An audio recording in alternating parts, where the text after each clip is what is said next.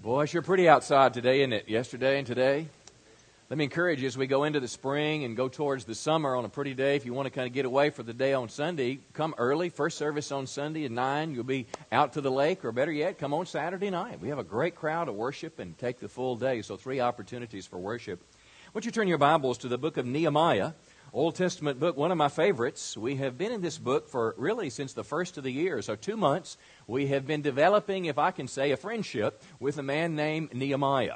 He was a role model to follow, and we have been looking at his life, not just for historical information, but basically to say, what can I learn so that I can live a life to make a difference like Nehemiah did? Now, Nehemiah chapter 13 is where we were last Sunday morning. Nehemiah 13, verse 23. And the context is Israel is repeating the same sin that got them in trouble in the first place. Now, how many know if you see somebody about to do something that's going to get them in big trouble, if you care about them, you'll do something, right? I mean, imagine if you have a child. I remember when our kids were little and they start to run in the street. What do? You stop them. I mean, you don't hurt them, but I mean, you try to get their attention and say, hey, look, you could be killed out in that street. I mean, if you catch your kid looking at pornography, or if you find some drugs in your kid's room or something like that, you're not going to say no big deal like chips from lunch, are you? No, you're going to go into a tirade. And everybody said? Because you realize their life can be destroyed. Well, that's the feeling that Nehemiah had in even an exaggerated way. Verse 23, Nehemiah said, I saw men of Judah who had married women from Ashdod, Ammon, and Moab. Now, we've condensed these verses a bit, but basically the children of Israel were supposed to live pure lives, marry other Jewish people to guard the ways of God and keep them very sacred because Christ would come through their lineage. Verse 25, I rebuke them, Nehemiah said. I called down curses on them. And listen to this, I even beat some of the men and pulled out their hair. Now, we had a little demonstration last week. Jeff, you want to do it again this week? No. All right. Well, anyway, he got their attention. In verse 27, must we hear now that you're being unfaithful to God by marrying foreign women? Now, how many know what we may think is okay or no big deal, if God makes a boundary, if God gives a commandment, and how many know as a Christian it's a law to be obeyed? And God was concerned that He didn't want them repeating the same sins that got them in a mess in the first place. Because if they married these pagans, guess what? They'd be worshiping their gods, they'd be practicing idolatry, and God cared for them. But it's verse 31 that we're going to look at this morning and as our focus. Nehemiah, and these are the last words of the book. Now, mind you, 13 chapters, a couple decades of his life, and he has for decades served God. He left the comforts of Persia. He went to follow God. He went to back to his homeland. He faced difficulties, challenges. People wanted to kill him. People wanted to hurt him. But this whole time, he followed God, reestablished the ways of God, and built the wall around the city. And here's what he said, remember me with favor, O my God. Can you say that? Remember me with favor, O my God. The New Century Version says, be kind to me. Now, again, last words, he started out, first chapter, he's in Persia. He has a great job. Things are going well for him, but he hears something that his hometown is in big trouble, and it gets in his heart. Now, I want to suggest to you this morning as you look for application, this idea and the phrase I'm going to use is follow me. It's what Jesus said to us. It's what Nehemiah did when he left his Persia, went back. He was following God. Now, how many know God calls all of us to do things in life? And when God calls us to do it, His expectation as a disciple is we do it. We go for it. We go with Him. It could be something as simple as maybe at lunch today, you may see someone and God might nudge you to pray for them.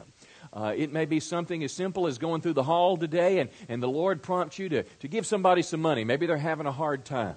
Maybe there's a missions trip. We've got a team going to Haiti. When they heard about it, I can tell you this, it's not a vacation experience. But yet if God is touching your heart, how many know what He wants us to do is follow Him?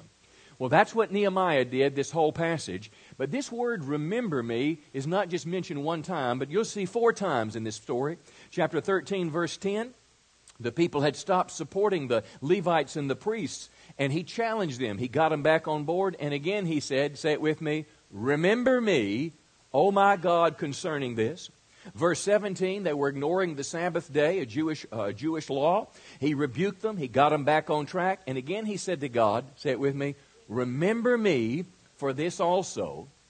And the 4th time, let's go back to chapter 5. And again, this is just a picture. Because what I want you to see is as Nehemiah follows God and serves the Lord, he's in essence saying, Lord, you're seeing the good that I'm doing. Now I'm going to ask you to bless me, and I'm going to ask you to reward me for serving you. Nehemiah 5, verse 14. Now he's the governor there in Judah. And it says, for the entire 12 years that I was governor of Judah, neither I nor my officials drew on our official food allowance. Now, he was the governor. He would have to feed about 150 people a day. How many know that's a lot of hamburgers? I mean, if you go through McDonald's and say, I want 150 Big Macs, well, don't go to McDonald's. But wherever you go, I want 24 pizzas, extra large pizzas, thick pizzas. I want 150 steaks. That's a lot of people to feed. But what Nehemiah did not do was take what was offered to him. In other words, part of his salary package was to be able to provide food for this entourage, but he wouldn't take it, and he sacrificed his own money to be able to provide for all these people because the people didn't have money to pay their taxes. And notice what he said in verse 19. He said, remember me, O my God, all that I have done for these people. And then what did he say? Bless me for it. Look at what I've done. Now, didn't Nehemiah know that how in the world could you get ahead if you're making sacrifices like this? I mean, didn't Nehemiah know that you got to look out for number one? Didn't Nehemiah know that if you don't stand up for your rights, that you're not going to make it in life? Can I tell you, in the Bible, the exact opposite is true. For the follower of Christ, we can have a confidence that as we walk with God, God will take care of us. Let me say it again. As we are following God, and that's what Nehemiah did, and these 4 times of remembrance, it's because he's following God, and he was looking to God to take care of him. And that's going to be the theme of this morning's message. The life of Nehemiah is a picture of people that have gone from the Genesis through the book of Revelation, that as people walk with God, as you and I follow God, God promises that he's going to take care of us here on this earth, he's going to bless us on earth, and he's going to reward us in heaven. And can I tell you, that's the way we want to live in partnership with God. God providing for us, God taking care of us, but looking forward one day to our heavenly reward. Come on, somebody say praise the Lord this morning. And what I'm going to encourage you to do is even adopt this practice that Nehemiah did, that when you do something serving the Lord, I mean, maybe you taught a class, and when you left the classroom and all the kiddos were out, you just looked to heaven and say, Lord, remember me for what I've done. Maybe as you gave your offering today, and it was a significant offering, it was a tithe. Lord, remember me for what I've done. Linnell's got a group of people that are going to Haiti in just a couple of weeks. How many are here this morning that were at this meeting this morning? Going to Haiti in just a couple of weeks. I mean, she's got how many people? 16 people, not for a vacation, but to serve the Lord. Well, guess what? When you go and when you're on the flight back home and those wheels touch down in Texarkana or Houston, wherever they're landing, you can take a deep breath and say, thank God I'm home. But guess what else you ought to say? God, remember me for what I've done. You're not pleading with God to do something for you, but it's a covenant relationship, hear me now, that as you and I follow God, God promises to take care of us. And this is what I want you to hear this morning, and perhaps the best place to hear it were from the very lips of Christ. So we're going to go to the New Testament this morning, and we're going to see how a man named Peter was just like Nehemiah, that is literally willing to do whatever God called him to do. And when he followed God, he had a promise from Jesus himself that I'm going to take care of you. And can I tell you, that same promise is available to us today. So let's talk about this message this morning. It's called Blessing and Reward. And I want you to go with me to Mark's Gospel, Mark chapter 10. And again, what I want you to hear today from the words of Christ himself is that Jesus Christ promised you that if you would follow him, everybody say follow him, wherever he would lead, whatever he would call me to do, that if I follow Christ, I can have an expectation that God will bless me on this earth, and more importantly, he's going to reward me in a heaven with eternal life. Mark 10, verse 17. Now we're going to contrast two people. One man, what's called a rich ruler, or a rich young man, with Simon Peter. Mark 10:17, a man came running up to Jesus and asked, what must I do to inherit eternal life? Now, would you agree with me that that's the most important question there is? I mean, what happens after I die? What's going to happen to me? Because nobody wants to die. I mean, particularly when life is going well, when you're leaving your loved ones. If you've been, around someone that died that you loved and care about, and maybe it was your mom or your grandma, and she said, oh, honey, I love you, I don't want to go, but my body's just wore out. How many know death is not natural? We want to be able to live forever. And this man was asking the same question, what do I have to do? And Jesus then begins to record some of the 10 commandments, the Decalogue, the words that Moses received from God. You know the commandments: don't murder, don't commit adultery, don't steal. He listed several more. And in verse 21, this guy said something pretty incredible. He said, I've obeyed all these commandments since I was young. Now, I guarantee you that is not something I can say. How about you? I've obeyed all the commandments. And Jesus is going to go deeper, because how many know you don't get to heaven by doing good things? You don't get to heaven by obeying rules. What Jesus is going to do is he's going to look into his heart, and he's going to see that this man loves something else more than he loves God. He had an outward look of religion. We'd call him a great church member. I mean, this guy was at the church, he was serving, he was a giver, he was an example, but in his heart, something had taken the place of God. Jesus said, verse 21, still one thing you haven't done. And basically, he almost was thinking, name it. And Jesus said, I want you to go and sell all your possessions. Now listen, give your money to the poor, and you'll have treasure in heaven. Then come and do what? Now, I don't care what that guy owned, it's all gone today. I don't care what possession he had, it's over. Listen to Jesus. Jesus in verse 23 looked around and said to his disciples, how hard it is for the rich to enter the kingdom of God. Now let's get some background here. First of all, how many know it's not an evil thing to be rich? It's the challenge, though, Jesus said, because riches can captivate your heart. And what Jesus was doing, Jesus was not looking to make this man poor. He was looking to see if he was a disciple. See, this is not a passage calling all Christians to give up everything you have to follow God. What this is a passage calling us to do is look in our hearts and see if there's anything in me that I love more than I love God. This is not a call to poverty. It's a call to discipleship. And discipleship is wrapped up with the idea of following God in whatever He would ask me to do. It might be as simple as, let's say if you're a young person and tomorrow you're at school, let's say you're in the 10th grade, you're finally on the varsity, athletic team, and you're hanging out with all the guys or girls, and let's say you go out to dinner, everybody's there, or you're in the cafeteria, and the food is in front of you, and it's time to pray, and they're not praying, they're just chowing down, and you bow your head to pray. How many know there's a lot of pressure when you're 16 years old just to do something simple like that? But I want to tell you, friends, whether it's something like that and Christ is calling us to follow Him, to be an example, or it's going up to a stranger in Walmart, you just feel God kind of nudging you to talk to them, to share your faith, whether it's giving an offering, whether it's going to Haiti, whether it's, for example, we have friends, the Hallensteins in Africa. They're in Kenya. They left our church 3 or 4 years ago, and they just basically said this. They just said, we feel God calling us to the people of Africa. Will you cover us? Will you bless us as we go? And of course, we said, sure. And off they went to Africa. Left everything here, left his job, and basically has been self-supporting ever since then. But can I tell you, friends, whatever God calls you to do, if He calls you to follow Him, how many know we need to trust Him and step out of the boat? See, it could be to follow God. God might call you to leave a vocation. I read a great little article this week. It was a testimony of a woman who was it was in World Magazine, and it was a woman who was a model for Victoria's Secret. And she said, I've become a Christian, I'm married, and the Bible teaches me that my body's not for the world, but my body's exclusively for my husband, so I ain't going to do it anymore. How many know that's a good thing? There's something to give up. There's some money to give up, but how many know anything you lose for Christ is actually gain? Yeah.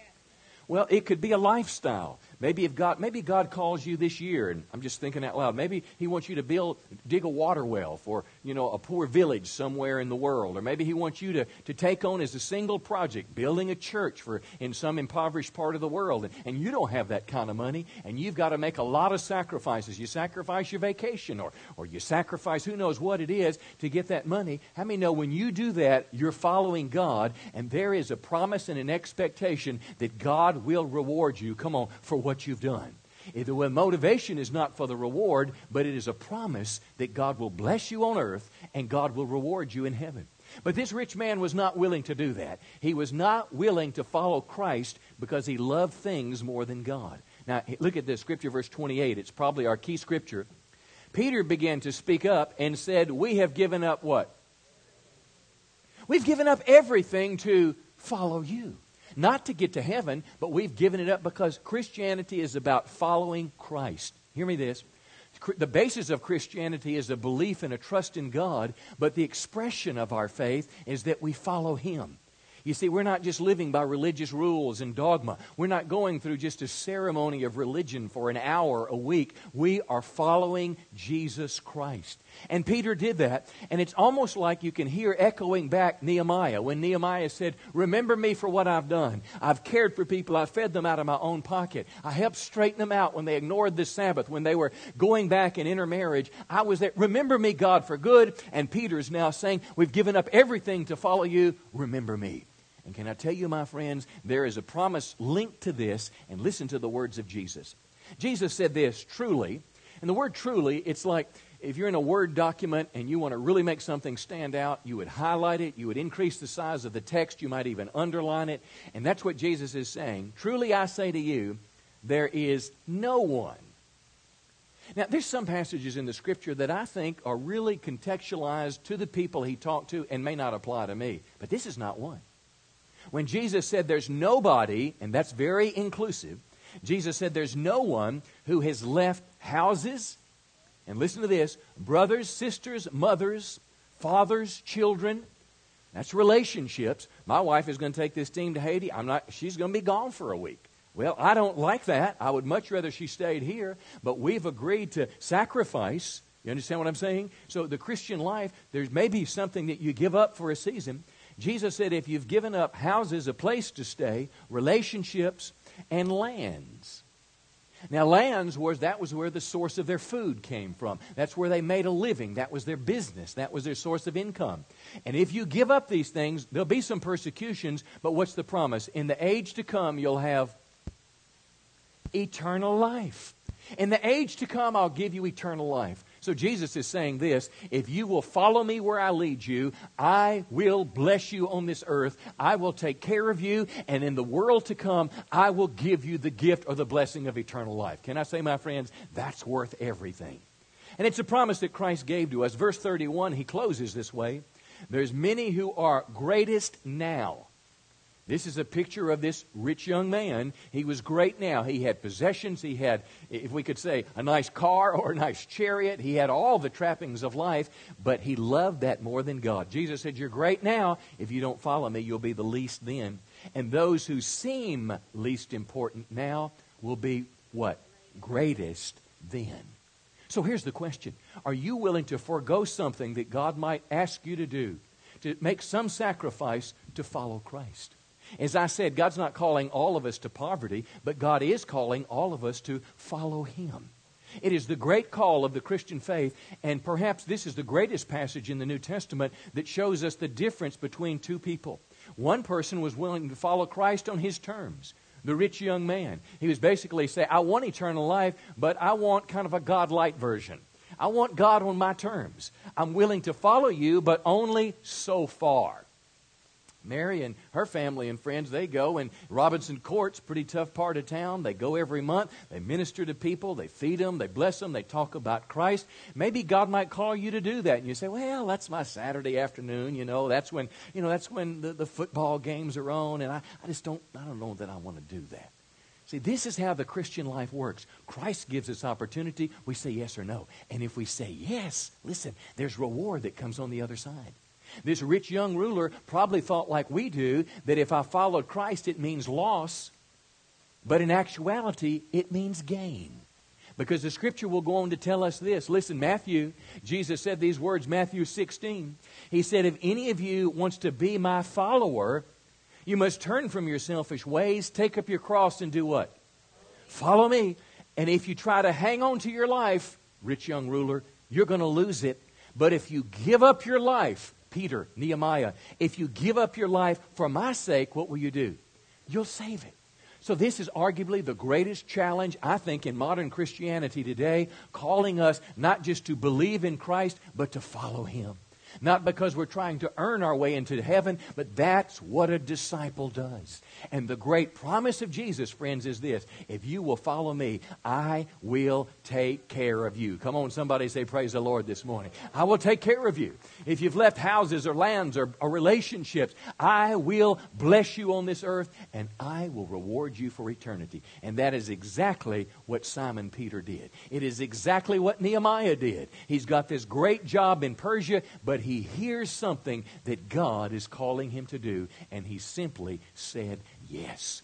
And then when he got there, he paid his own way. He endured ridicule. He had little difficulties in life. But can I tell you what? That old boy has been rejoicing ever since that time.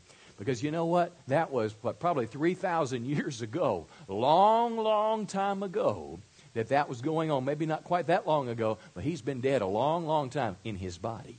But you know, the Bible says to be absent from the body is to be what? Present with the Lord. And you know what? When he was buried in the Old Testament, his spirit went to a place called paradise. And his spirit was in a place called paradise where the unbelievers were in a place, the place of the dead, awaiting final judgment. Nehemiah went to be in paradise. Guess where Jesus went after he was crucified when he died? Come on. After his resurrection, he went to this place called paradise. He took the keys of hell and death. He emptied that place, and those followers went up to be in the presence of God Almighty. So can I tell you, friend, what seems like a long time, 20 years of following God in Nehemiah's case, and when we look at it today in the context of eternity, it's minimal. So this is what I want to tell you this morning. Have the guts to follow Christ. I dare you this morning, and if you follow Him, you'll find that God will take good care of you. Come on, give the Lord a good hand this morning. Now, Matthew chapter 6, I want to develop this a little bit more this morning, that Jesus said He'd bless us on earth if we follow Him. Now, from our text, Mark chapter 10, verse 10, you remember Jesus said, if you leave your lands or your houses, He said, you'll receive 100-fold now. Can you say now? You'll receive 100-fold now in this time. Now, He reiterated this in the Sermon on the Mount, Matthew 6:31. Jesus basically begins by saying this, don't worry. Now, how many of that's easy to say and hard to do? How many honest enough to say, I struggle with worry more than I care to admit? Well, let me tell you what. You have a right to worry in the natural as you look ahead to the future. I mean, America, my friend, we are living almost in a bubble right now. If you've looked across the ocean and over in Greece and you see a nation, because of their debt, there has been riots in the street. I mean, there has been turmoil. I mean, it is not a good place to be. People have been promised by their government for decades of what's going to happen. It's all falling apart, but some big brother somewhere bailed them out with $200 billion. Can I ask you this question? What's going to happen to America? Come on, when we can't pay our bills, when we can't print enough money to get us out of the mess we're in? I read an article just this week in Drudge magazine, Drudge Report, and it basically said this. Baby boomers are saying now, I'm going to have to work till I drop. I'm going to have to work till I die because the promise of pensions, come on, not what they used to be anymore. They tell you that our government is what, $16 trillion in debt. Not true. If you add all the unfunded liabilities, all the promise of Social Security, all the money that you've put in Social Security that is not there right now, it is an IOU. If you add all these promises across America, it is over $100 trillion, and it is impossible to pay. But our leaders in Washington keep spending money like it's water. And when you and I are going to be paying $5 gas because the value of our dollar is worth less, come on, and they all want to blame somebody else, you look ahead in the future and wonder, what is the future like that going to be? Don't you think you need to hear the words of Jesus to say, don't worry? Yeah. See, Jesus didn't say you're not going to have problems, but He said, don't worry about it. Now listen to what He says. He says, I'm going to take care of you. Jesus said, don't worry about what we're going to eat, drink, what are we going to wear, how am I going to make the payment on my bass boat? Now, the fourth part was not there, and I can't promise you that Jesus is going to make the payment on your bass boat. I hope He does, but He may not. But He did promise you that He's going to give you, come on now, food to eat, clothes to wear, and a place to live. The basic necessities of life that most of the world, come on, looks to have every day. Huge part of the world works all day for some rice and beans and a little oil just to be able to put food on the table for that night. We live in an age of opulence in America today. Most of us have enough food in our pantries to feed ourselves for weeks, if not months, in difficult times. Are you with me today? Well, Jesus said as he looked ahead, don't worry about the future. And verse 32 is pretty pointed. He said, the pagans run after these things. In other words, unbelievers, what's most important to them are the things of this life. How I'm going to take care of myself. My job, I've got to look out for number one. I've got to make sure that I'm going to be okay. I've got to be in charge of my financial life. Jesus was saying this to them. Listen, your heavenly Father knows your needs. But you, verse 33, what's it say? Seek first His kingdom and His righteousness. And what did Jesus promise to us? So here's what Jesus says. If you will follow me, if you will put me first in your life, I will take care of the basic needs of your life. Come on. And when life is all said and done, you can go to heaven with one pair of blue jeans or 20 in your closet. Come on. I might rather have 20, but I just need a pair of pants to put on. Come on, every day. And I want to tell you this, friends. If you have the guts to follow Christ, He's going to take care of you. When you have given your life to Christ and surrendered your life to Him, He has said, I'm going to be responsible for you. I was in the Navy for 4 years, and when I was in the Navy, I would work, but somebody else was giving me a place to sleep in. Somebody else was providing food on my table. I had to work and labor. I didn't just stay in the TV lounge all day, but I was not responsible for myself. Come on, somebody else was. And can I tell you, that somebody else is God Almighty in your life, and God will take care of you. I have a son, he's finishing a master's degree, real proud of him, and believe it or not, he's asking Dad for advice again, what he's going to do in his life. Isn't it amazing? When kids are young, you know everything. I mean, imagine when your kids were 6, 7, 8 years old. They just look up at you adoringly, and they'd say, Daddy. They'd just say, Mommy, give me the answers of life. And whatever you would say, they'd say, yeah. And then when they get about 16 or 17, you are so stupid. Don't you know anything about life? And then you remain stupid for several years. But then something happens in life when all of a sudden you get smarter as a parent. Come on, all the parents said, great day when that happened.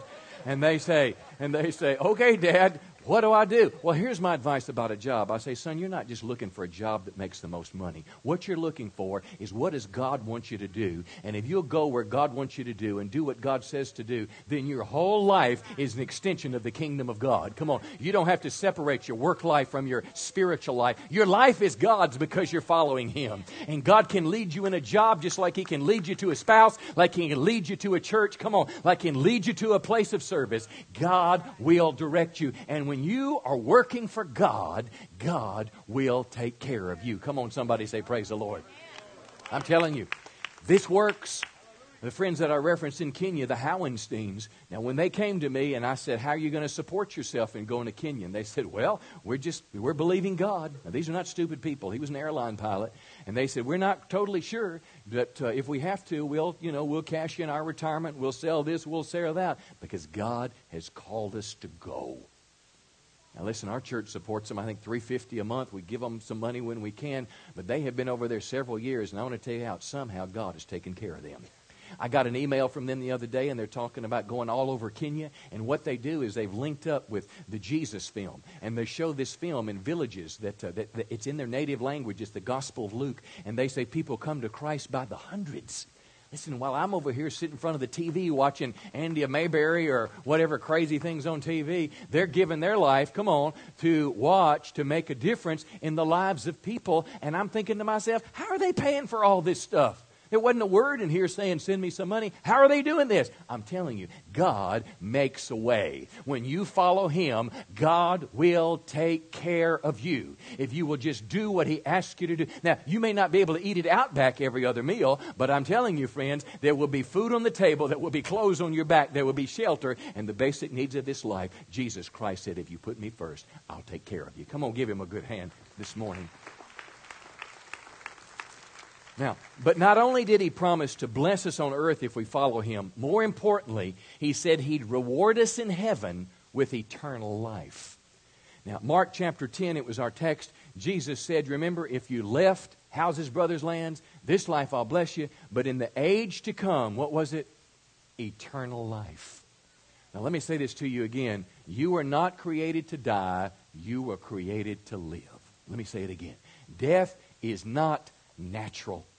When you are at the dying bed, my grandmother, she died of breast cancer a number of years ago, and she was just frail and shriveled in that bed, and she wouldn't eat, and I'd say, Nana, you need to eat to find some strength. And she said, I can't. I don't even want to live. I just hurt. I want to tell you that is not natural. That did not happen before sin got its stronghold in the world. That will not happen in heaven any longer, my friend. Death is not natural. We were created to live and not die. It is because of death and sin that came in the human race that Christ had to come and give His life as a substitute for us. Come on, as someone who would give His life so I wouldn't have to face eternal death. Because there is a judgment beyond this life, the second death. And my friend, it is a banishment to a real place called hell. But Jesus said, you don't have to go there. If you will follow me, I will give you eternal life. Let me say it again. I will let you live forever. And you will not have to face death any longer. You say, well, what is heaven going to be like, Pastor? I cannot get my mind around eternity. But you know what? Listen, it will be better than anything you have imagined. Revelation 21, I'll show this as Pastor Nick comes. Revelation 21, it says, I heard a loud voice from the throne. This is John the Revelator speaking of heaven. He said, behold, the dwelling place of God is with man. He will dwell with them. They will be His people. And God Himself will be, say this with me, with them. God will be with them. The creator of the universe, the ultimate author of the Bible, the one that created everything, the one that knows you and loves you, He will be with you as your God. He will wipe away every tear from their eyes. Death shall be no more. There shall be no mourning. There shall be no crying. There shall be no more pain, for the former things have been passed away. That's just a little bit of a glimpse, but I want to tell you, my friend, heaven will be a place where you will be able to see God face to face, and He will look at you and He will call you by name. And when He looks at you, you won't do this because I've been bad. When He looks at you, come on, those eyes that are like the flame of a furnace, and He'll say, Casey, you are special in my eyes. And He'll say, I love you. I'm so glad you're here. We're going to have such a great time for all eternity. And He's going to look at you for the first time, and He's going to say, Jenny, when you went to Mexico on the mission field, I was so proud of you for the way that you served me. And He'd say, Jeff, I was so proud of the way that you served in the ministry of helps and what you did with your life. And Jesus will just be able to say this, come on, for all of us, for what we've done as we live for Him. I want to tell you, friends, my mind can't get around heaven. But the Scripture tells us in Corinthians that eye has not seen, ear has not heard, nor entered into the heart of man the things that God has prepared for those that love Him. And I want to tell you, my friends, if I love Him, I will follow Him. And as I follow Him, I serve Him. And He promises to give me, come on, eternal life. He promises to reward me in a place where all the pain, there's no more IRS, there's no more heartache, there's no more sleepless nights, there's no more death-side chats, there's no more divorce, there's no more acts of violence. Listen, come on, Christ is King. There's no more need for the sun because Jesus is the light of heaven. There's so much gold in heaven, they're using it like asphalts on the street. I want to tell you, friends, it is a place worth living for. Life on this earth is temporary. You and I need to be like Nehemiah, willing to follow Christ wherever He would lead us. Come on. And when we go, when we do and serve Him, look to heaven and say, Lord, remember me. And it's as if God will say, I am remembering you. I'm watching you, Nehemiah. I'm watching you, Simon Peter. And I'm watching you too, because He's anxious to say to us, come on, well done, good and faithful servant. Give Him a big hand today. He's worthy of all our praise. He's worthy of all our praise.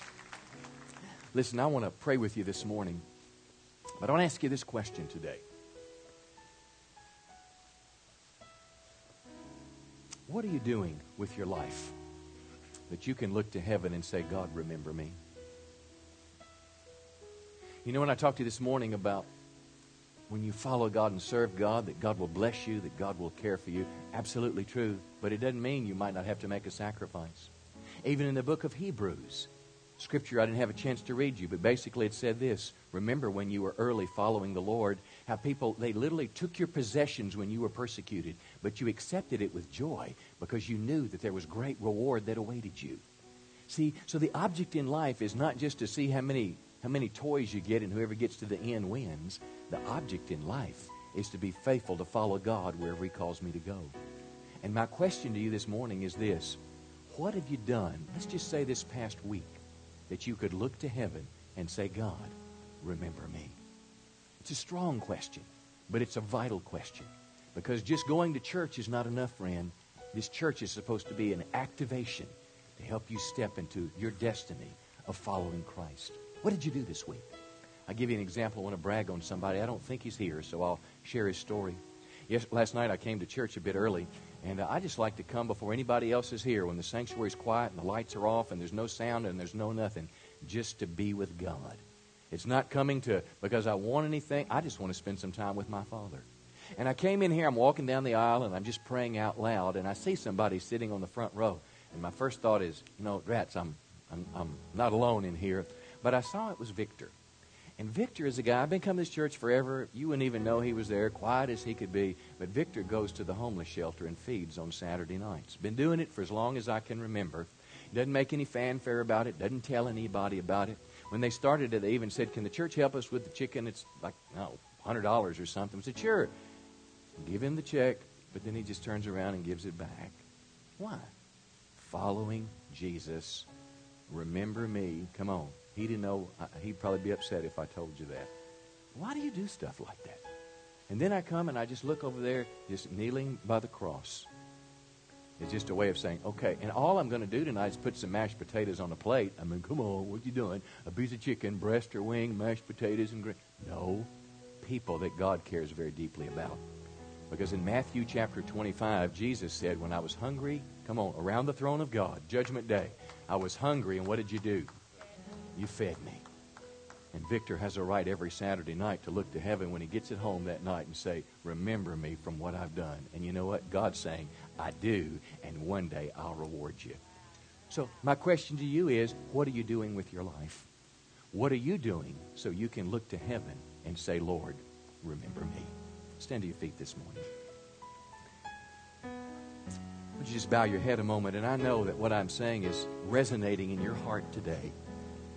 Because all of us wants to be a Nehemiah. All of us wants to be a Peter. All of us wants to hear from God His words of well done. So Lord, today we just simply stand before you today and ask you to give us a heart that says yes to you. I want you to pray right now for your own self and ask God to take out of you any heart that might be like that rich man, that when Jesus put His finger on something that he loved more than God, he had to walk away. He was only willing to follow God so far. Would you just ask the Lord right now to take anything out of your life that's an idol? Would you ask God right now to take anything out of your life that would keep you from fully following Christ wherever He would lead? Holy Spirit, we just want to offer ourselves afresh to God. We want to be people like Simon Peter, who, if necessary, has said, we've left everything to follow you. Give us, Lord Jesus, a heart that wants to live that way. And that's my prayer today in Jesus' name. Everybody say it? Praise the Lord. It was a good day today, wasn't it? Praise the Lord. We're going to close with prayer this morning. Here's what we'll do. Our prayer team will come forwards in just a second, and we'll worship through a song, and then you'll be free to be dismissed. But as you come, we'll offer prayer for anything, because I know there's a lot of people that had a lot of personal things that you brought to the house of God this morning that you need for God to help you with before you get back home. Come on. This week you're going to face some things you need God to help you. I can't think of a better place to do a little business with God than right here. Let me tell you something I believe the Holy Spirit told me yesterday as I was praying for you, that many of us that are struggling deeply with fear and worry, that God wants to pray for you because He doesn't want you to live under the torment of fear. I mean, the Bible says God's not given us a spirit of fear, but power, love, and of a sound mind. And Jesus, how many know if Jesus told us not to worry, how many know then it must be possible? It's got to be something spiritual that comes in my life that helps me overcome the tyranny of worry and fear. And if you're here today and you're just kind of an open door for it, I want to encourage you to come for prayer this morning and allow God to minister to you. But I want to make one more opportunity today, and it's the most important one. Maybe you're here today and you need to commit your life to Christ. Maybe you need to begin your journey as a Christian today by following Jesus. And let me tell you how the Christian life works. I want you to imagine that you're living your life, kind of doing your own thing. Let's say you're going this direction. You could be, on the bad side of life as a drug dealer, or you could be a banker. You could be going to school. You could be a ball player, but you're living for yourself. And you hear, if I can say, this voice. And this voice is behind you saying, follow me. I want to do something with your life. This is where it happens when you become a Christian. When you realize your way and you realize God's way, and you turn and you say, Lord Jesus, I believe in you. I believe you died for my sins on the cross. I acknowledge my sins, and I humbly stand before you, and I ask for your forgiveness. But I want to give you my life, and I want to commit my life to follow you the rest of my days. You don't earn your way into heaven, but you freely receive His grace. And that's what it means to be a Christian. Not that I go to church, not that I read my Bible, but I was going this way, and now I've turned to follow Christ. And can I tell you, friend, it's the marked moment of life when you yield yourself to Jesus. Because when you do, He promises you forgiveness of sin and the gift of eternal life for following Him. I wonder if you're here today and say, Pastor, that's resonating in my heart this morning. Maybe you're like me. I was raised in church. I'm grateful for it. But how many know going to church is not what makes you a Christian? What makes you a Christian is when you surrender your life to Christ and receive Him as your personal Lord and Savior. Where He's not just the man upstairs, but He becomes my God, and I become His child. If you're here today and you'd like to pray this morning and ask for God's forgiveness in your life and commit your life to follow Him, we'd be honored to pray with you this morning. If I'm speaking to you now and you want our prayer for salvation this morning, would you lift your hand real quickly? Come on, this morning, pray for me, Pastor. God bless you, dear, in the back there. Say, pray for me. I want to give my life to Christ this morning. I want to put my life in His hands. Anybody else this morning? I need to turn my heart to God. Maybe you used to be there, and now's the day you need to come back. Dear, we'd be honored to pray with you. Our prayer team is going to come to the front right now. And if you want prayer for anything, come on, guys, for prayer this morning. You want prayer for anything, you come. You that lifted your hand, come on up. Bring your friend with you. We'll pray with you this evening or this morning. And if you want to make a step to Christ, you come now and let us pray for you. If worry and if fear is tormenting your life, you come and let us pray. Come on, just begin to sing, Pastor Nick, and we'll sing it through one time. God bless you, and I love you.